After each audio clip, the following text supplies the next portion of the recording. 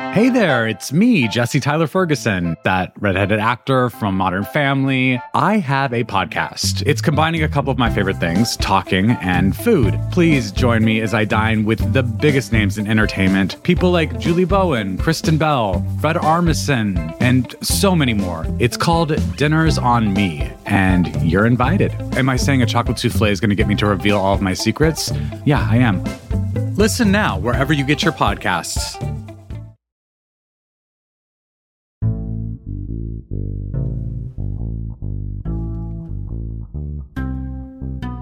Hi, Can He Do That, listeners? I'm Allison Michaels. My colleague Lillian Cunningham created the Presidential Podcast back in 2016 to explore, in 44 episodes, the legacies and lives of each American president.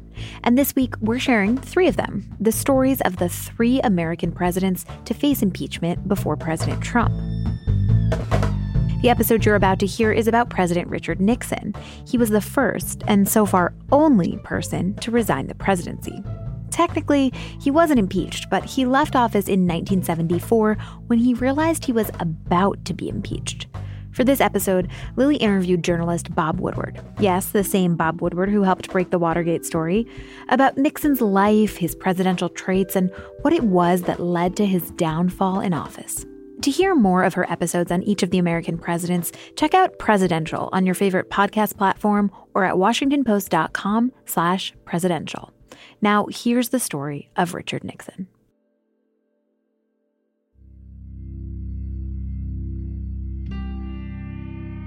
The day he resigned, he said it.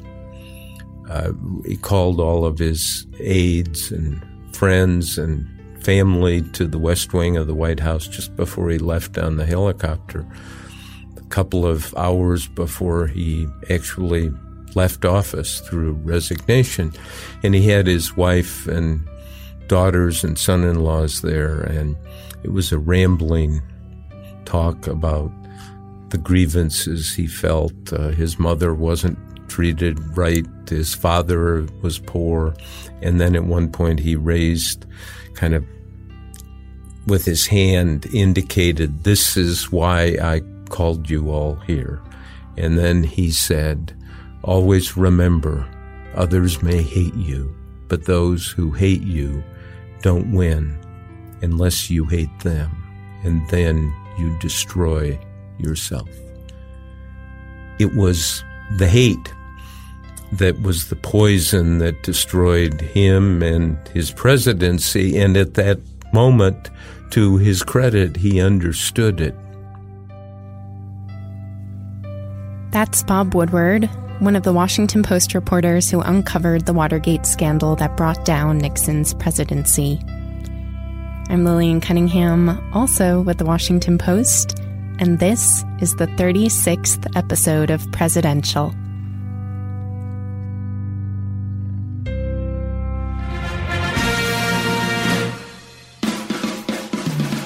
I shall resign the presidency effective at noon tomorrow. What your country can do for you. A date which will live in infamy.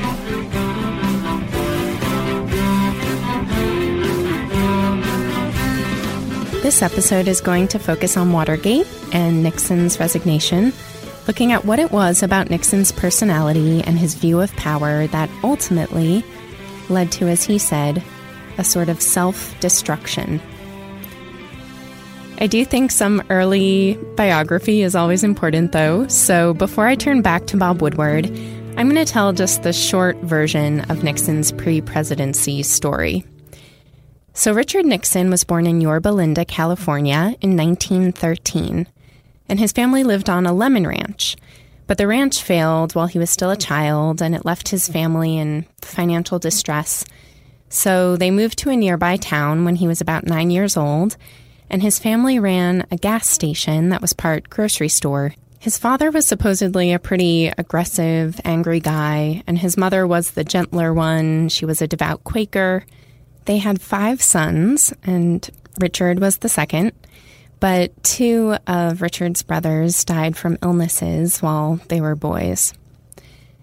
Now, Nixon was a great student all through high school. He actually won an award and a scholarship to attend Harvard. But because his family didn't have enough money for the additional expenses of sending him there, he instead went to the local college, Whittier College. And while he was there, he was president of the student body. He won that election mostly because he supported having dances on campus. Very cute. But he actually always had something of an affinity for the arts. In addition to debate and student politics, he played several instruments throughout his life, and he was also always interested in theater. In fact, he later met his wife, Pat, because they were both cast in a production of The Dark Tower, a sort of mystery drama put on by a small theater company. Anyway, he went to law school at Duke University on a scholarship, and then he joined a law firm back in his hometown after he didn't get some of the more high-profile jobs he applied for, including a job at the FBI. Then in World War II, he joined the Navy. And once the war was over, he returned to California, and that's when he really started to get into politics, and he ran for a seat in Congress in 1946. Now, he won that seat as a Republican in a big upset against a 5-term Democratic congressman. And from that point on, he has a very fast political rise. He serves that first term in Congress, and then he runs for a Senate seat in 1950, and he wins that as well. Then only 2 years after that, Dwight Eisenhower picks Nixon as his vice presidential running mate in the 1952 election. Of course, they go on to win the election, and this makes Nixon vice president at only 40 years old. It's worth pointing out, though, that along the way, he starts to gain a reputation for negative campaigning, where he seems to be winning a lot of these races mostly by attacking his opponents and finding their weaknesses rather than focusing on his merits as a candidate. All right, so he's vice president for 2 terms, and then once Eisenhower is ready to leave office, Nixon tries to move from the vice presidency to being president himself. So he runs in the 1960 election against John F. Kennedy, but he ends up losing. Kennedy beats him by the smallest popular vote margin in U.S. history. And that loss deeply stung and shaped Nixon. He wrote later in his memoirs that, quote, "From this point on, I had the wisdom and wariness of someone who had been burned by the power of the Kennedys and their money, and by the license they were given by the media. I vowed that I would never again enter an election at a disadvantage by being vulnerable to them or anyone on the level of political tactics." That loss was followed 2 years later by another loss when he ran for governor of California in 1962. After that defeat, Nixon gave a famous press conference where he said to the media, "You don't have Nixon to kick around anymore." But after several years of licking his wounds, he was back. In 1968, he ran for president again, and this time against Lyndon Johnson's vice president Hubert Humphrey, and Nixon wins. Okay, so there are, of course, many things other than Watergate that we could discuss about Nixon's presidency, which started in 1969 and ended with his resignation in 1974. Most notably, Nixon tends to get a lot of credit for his foreign policy achievements. He made a historic trip to China that set the U.S. and China on a course to more peaceful relations. He also struck an agreement with the Soviet Union to limit the number of nuclear missiles that they had. And he signed the Paris Peace Accords, which ended America's military involvement in the Vietnam War. But he is also the only president in American history to resign the office of the presidency. So we're going to talk about that. And the person we're going to talk about that with is, as I said, Bob Woodward. He was one of the most influential reporters in uncovering the scandals of the Nixon White House that led to the resignation. And I just couldn't pass up the opportunity to use this episode to ask his reflections on Nixon's downfall. Now, if we flash back to 1972, Bob Woodward and Carl Bernstein were 2 junior reporters at the Post, and they're now often described as having broken the biggest story in American politics.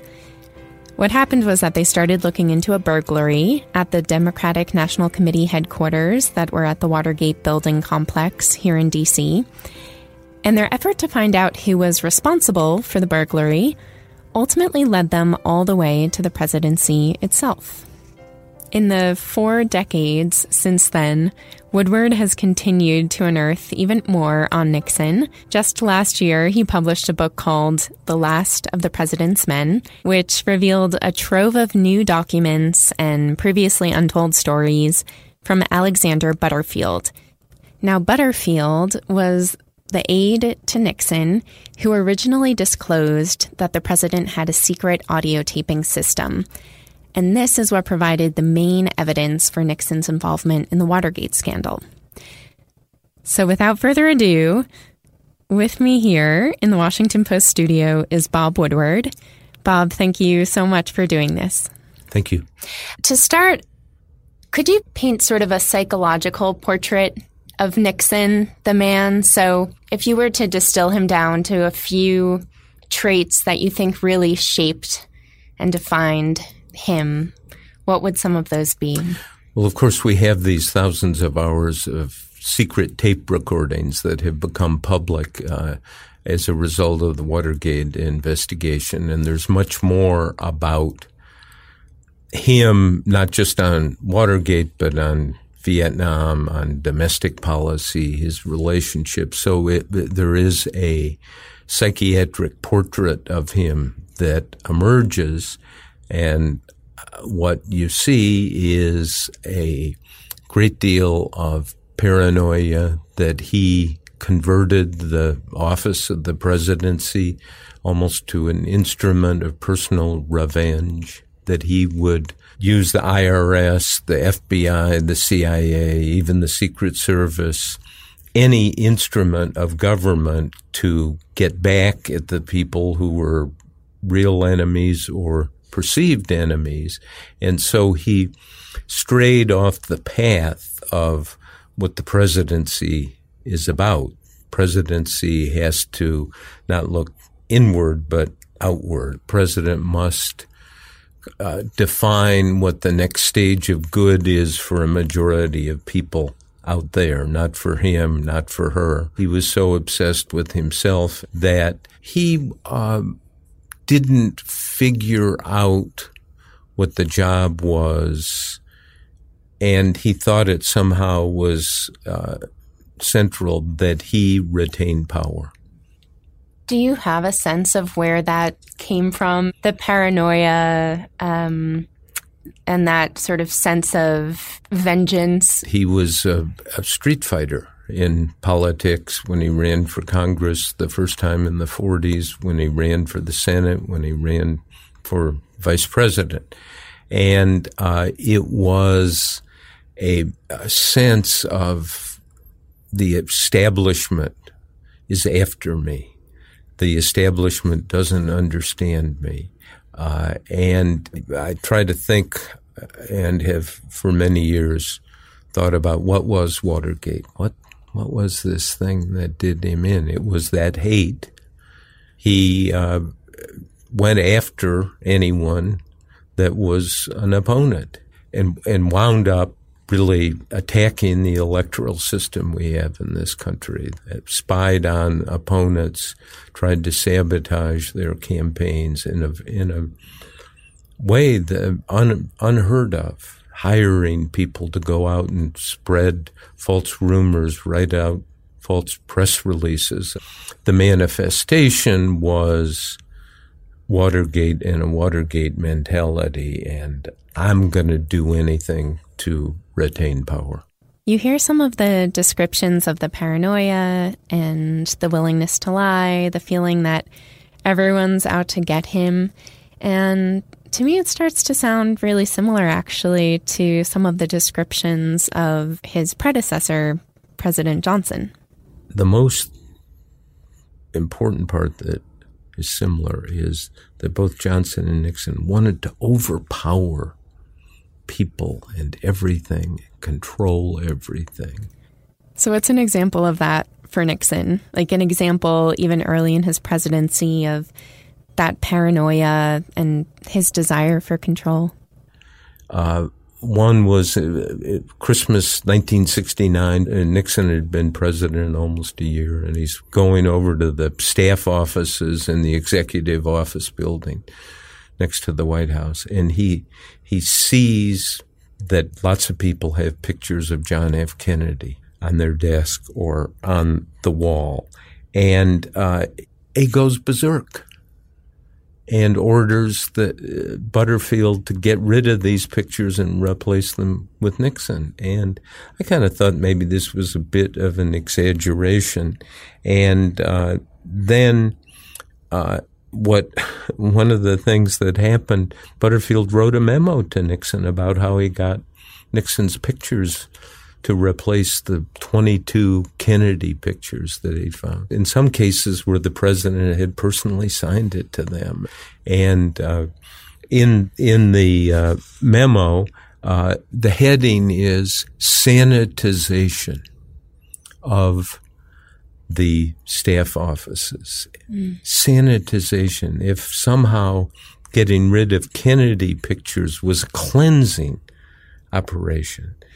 Incredibly bizarre, and Butterfield had to work on this and investigate people. They were worried about whether these people were loyal to Nixon and so forth. And if he could have relaxed and realized there was just a lot of goodwill, even Democrats felt toward him.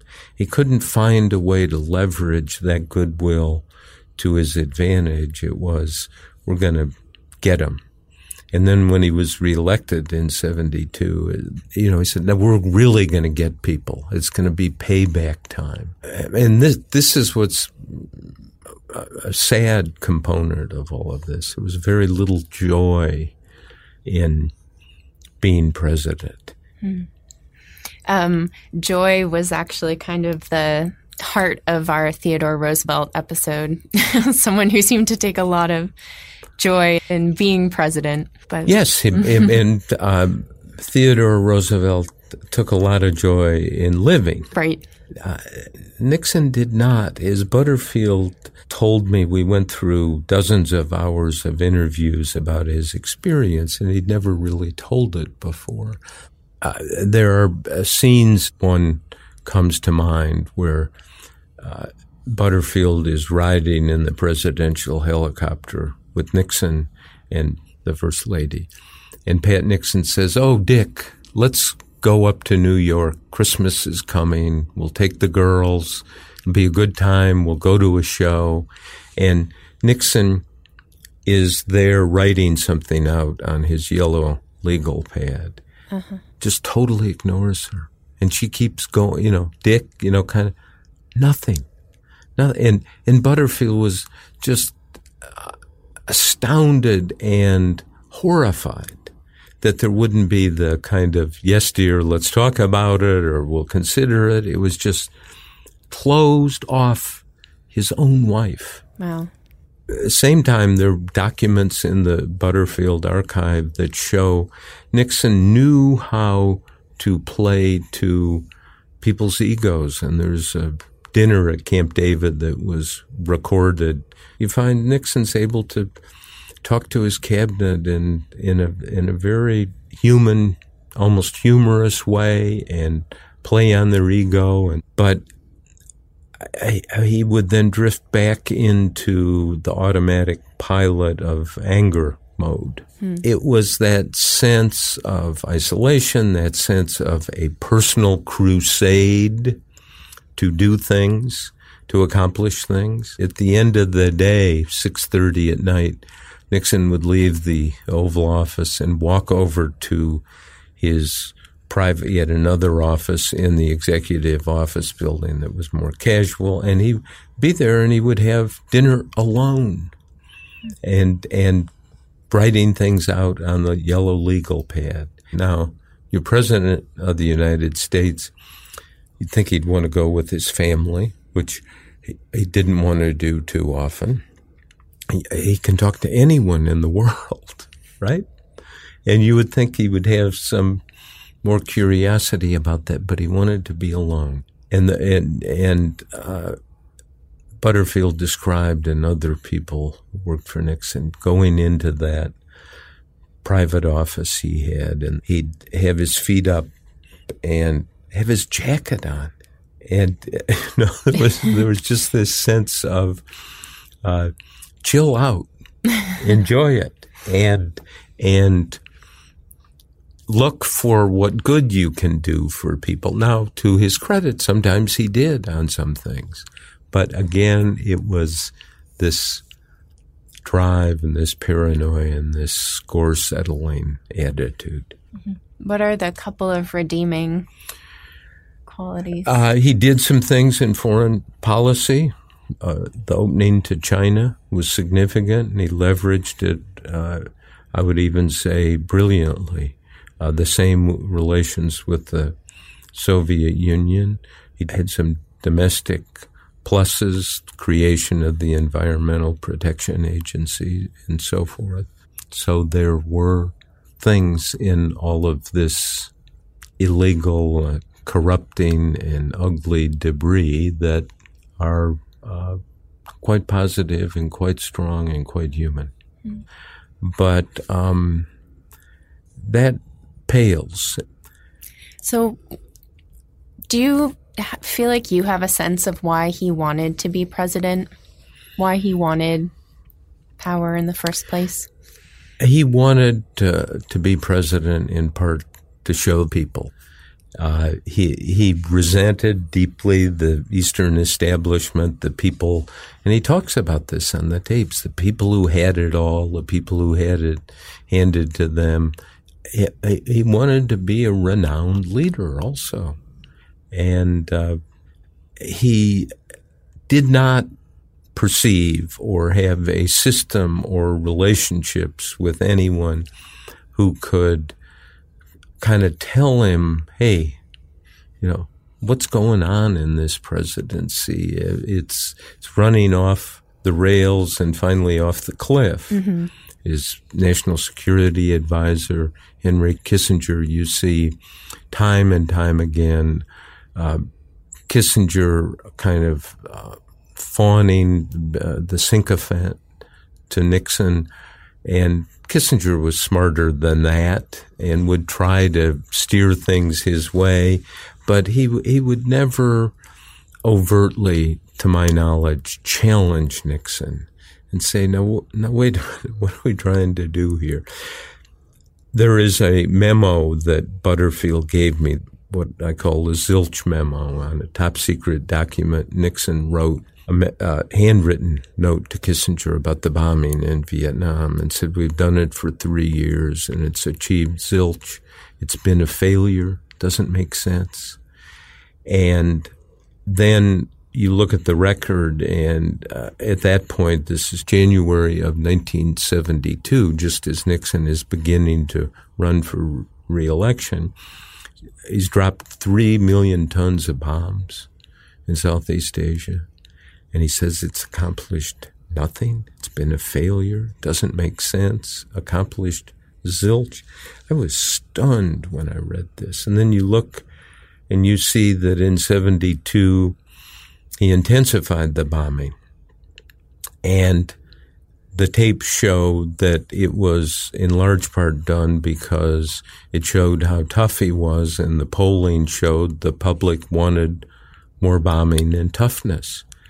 And so even though he knew it was not effective, he still did it just for the look of it. Yeah. And I mean, it's an equivalent corruption to Watergate. And that, to me, when I saw it last year, was a stunner. I thought, how could you have lost your way that you would do that?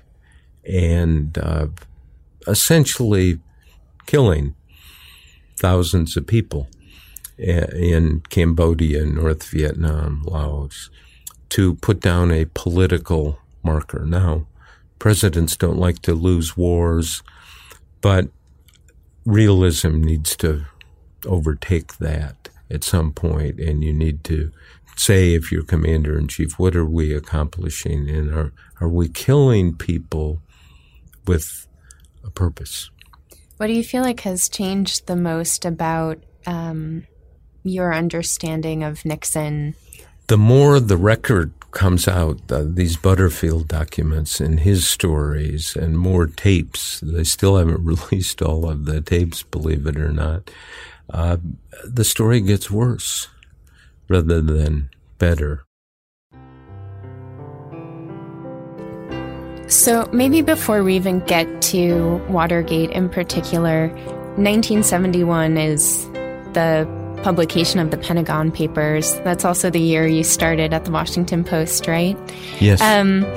Could you describe what the climate was like to be in journalism at that time, and already sort of what friction there was between the Nixon administration and the press?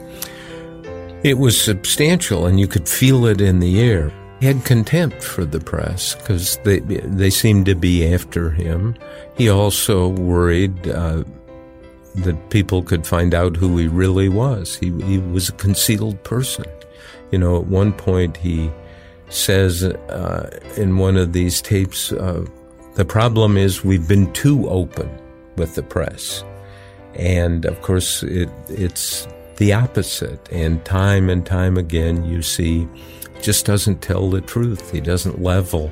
And, of course, then when people would challenge him and say there's information that contradicts what you said, and that was the Watergate story in many ways, he would just become more and more infuriated. When I came here in September of 1971, it was 3 months after the Pentagon Papers battle, which, of course, the press had won in the Supreme Court. And, of course, that angered Nixon, and part of the secret operations were going after Daniel Ellsberg, who had leaked the Pentagon Papers first to the New York Times and then here to the Washington Post. And the editor was Ben Bradley, and it wasn't partisan. People have said he wasn't partisan. He was looking for a good story. He was interested in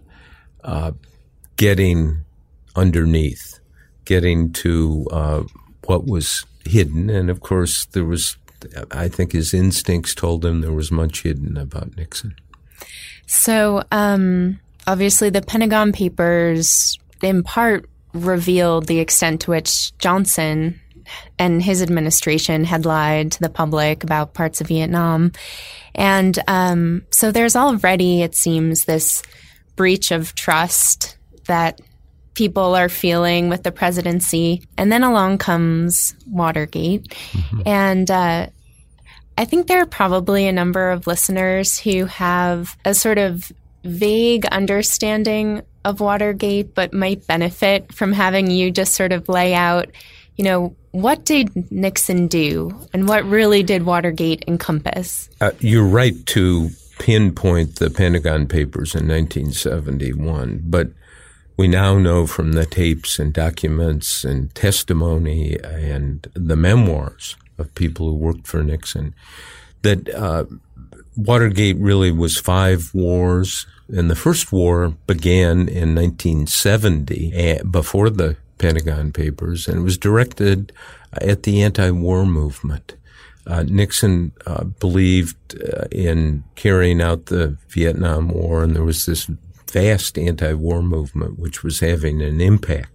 So they developed what's called the Houston Plan, top secret plan in 1970 to break into homes and offices of people who were connected with the anti-war movement. It was later rescinded when the FBI Director J. Edgar Hoover objected, not because of the legality or the morality, but Hoover thought breaking into people's homes and apartments and wiretapping was the bailiwick of the FBI exclusively. He didn't want other people involved. In their tapes in which Nixon refers to the Houston Plan, even though it's rescinded, and says, let's implement it.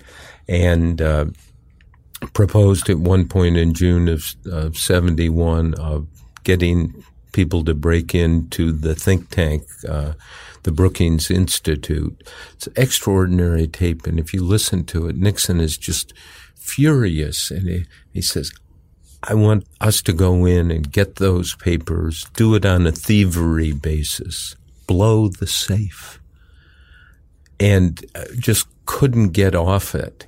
So that's the first phase of Watergate, I think. The second phase is really a war against the news media, which was reporting on Vietnam. That's when they hired Gordon Liddy and Howard Hunt to try to ascertain where news leaks were coming from.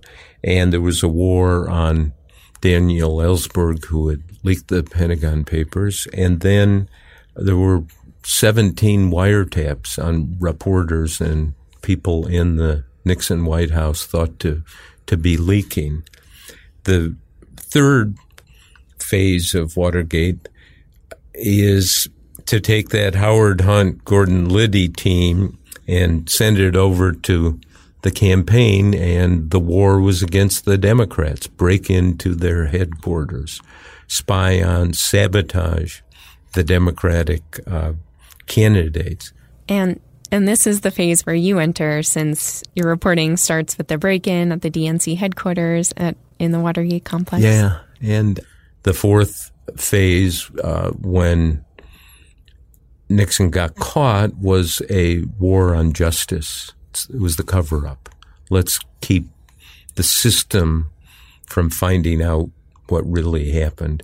And then when the tapes were disclosed and everything came out, and he resigned in 1974, he spent much of the next 20 years declaring, and this was the fifth war, the war on history, to try to say, oh, Watergate wasn't much.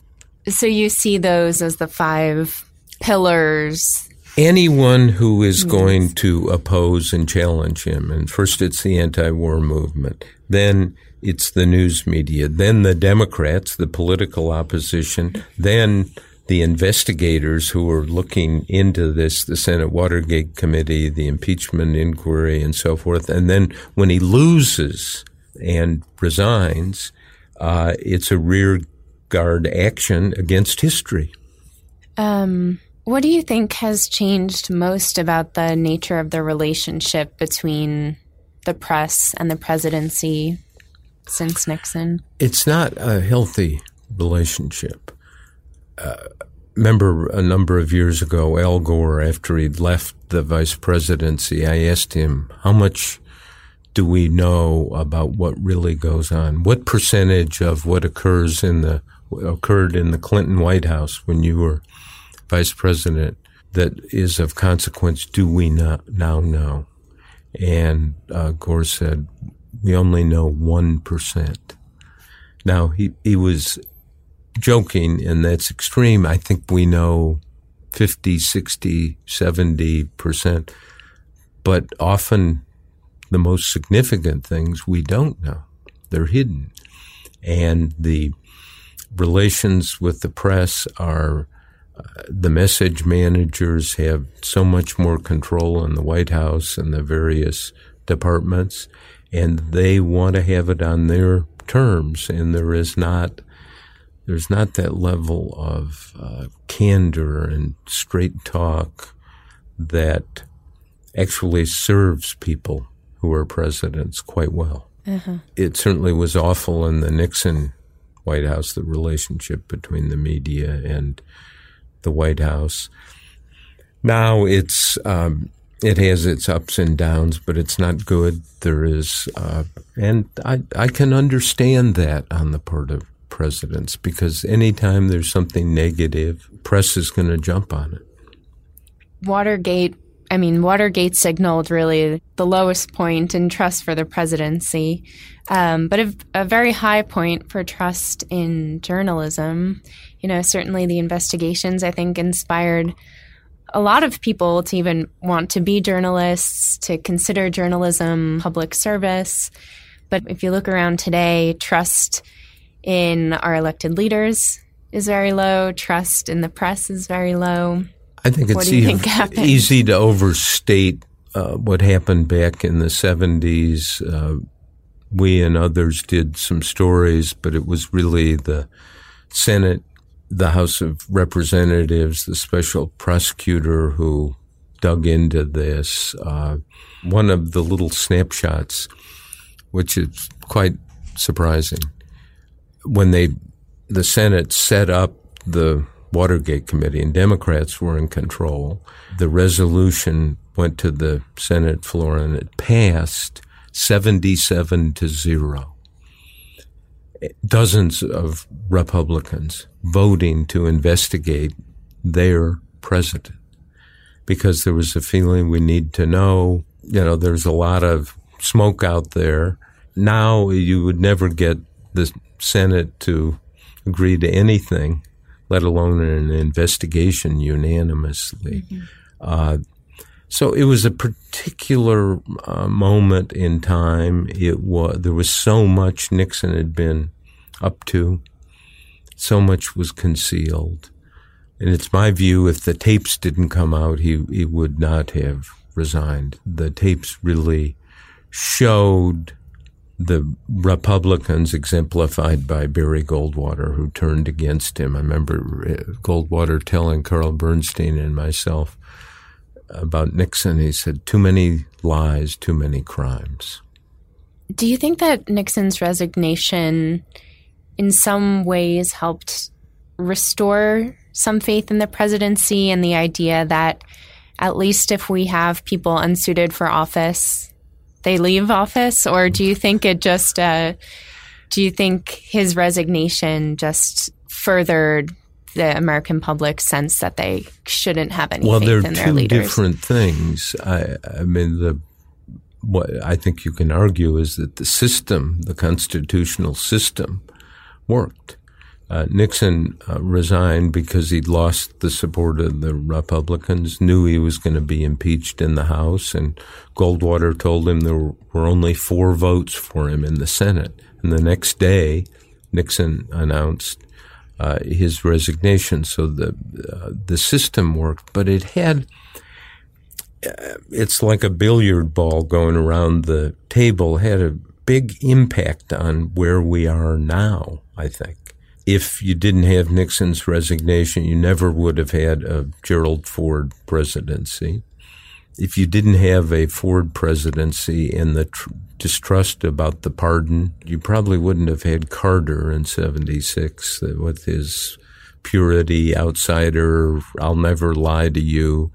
If you didn't have Carter, you likely might not have had Reagan. And with no Reagan picking George Herbert Walker Bush as his vice president, you wouldn't have had the first Bush presidency. And without the first Bush presidency, I don't think you would have had Clinton, where an outsider could come in again. And if you didn't have the Bush presidency, I'm not sure you would have had the Obama presidency. So the impact each of those presidents had on the next election is immense.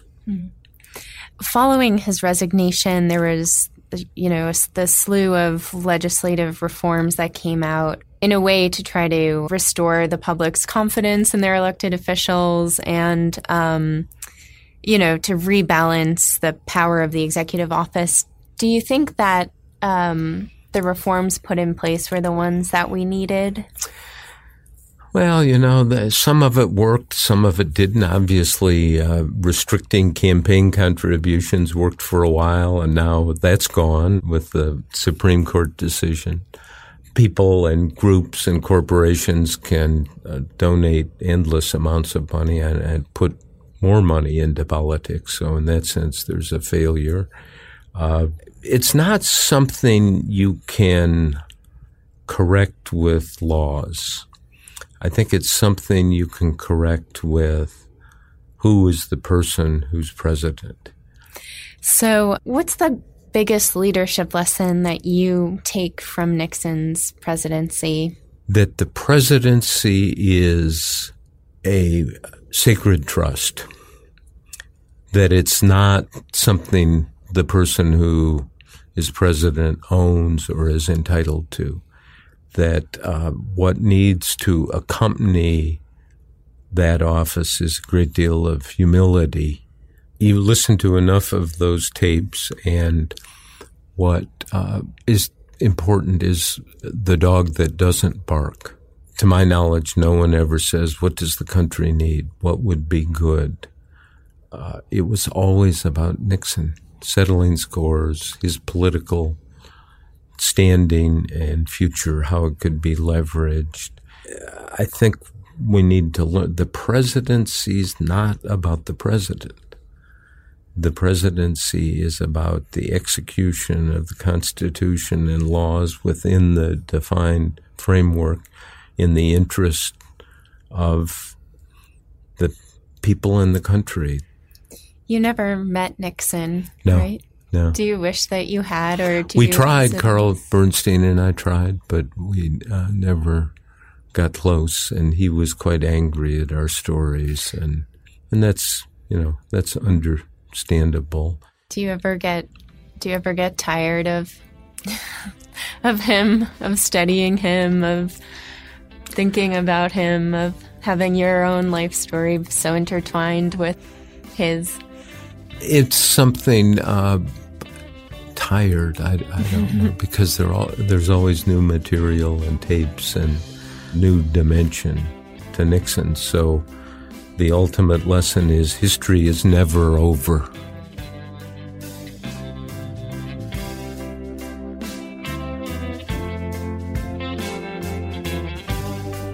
In the spirit of history never being over, I thought I'd end this episode by asking current Washington Post executive editor Marty Baron for his reflections on how the legacy of the Nixon era still reverberates in newsrooms today.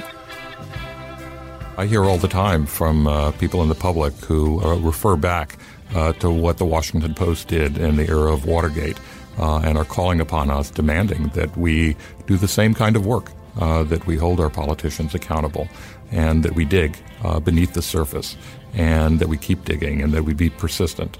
Those events actually inspired a whole new generation of journalists, people of my age group, to get into the field in the first place.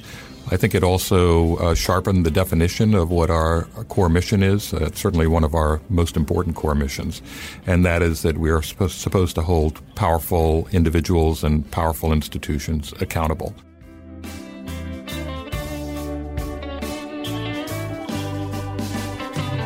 Many thanks to this week's guests, Marty Baron, and with enormous gratitude, Bob Woodward. Original music for the podcast is by Dave Wessner. And next week, we will be discussing Nixon's vice president, who took office upon his resignation, Gerald Ford. And finally, just out of curiosity, do any of you want another podcast when this one is over? I'm thinking about whether we should do one, and if we do, what it should be. So if there's anything that you're dying to hear as kind of a season 2, I would love to hear your thoughts. You can email me at lillian.cunningham@washpost.com, or you can reach me on our Twitter and Instagram accounts at presidential_WP. Thanks for listening.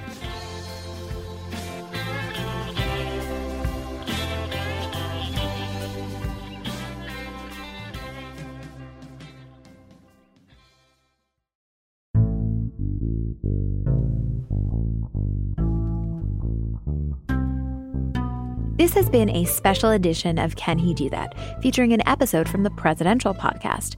Next time, we'll share with you the final impeachment throwback in this series, the Bill Clinton episode of Presidential.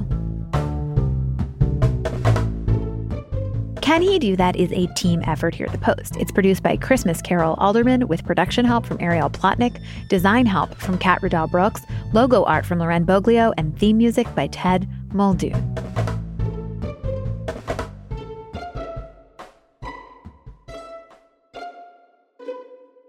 If you're looking for a smoking gun, I can absolutely guarantee you will not find it. In October 2001, a series of letters filled with a deadly powder called anthrax were dropped into the U.S. mail system.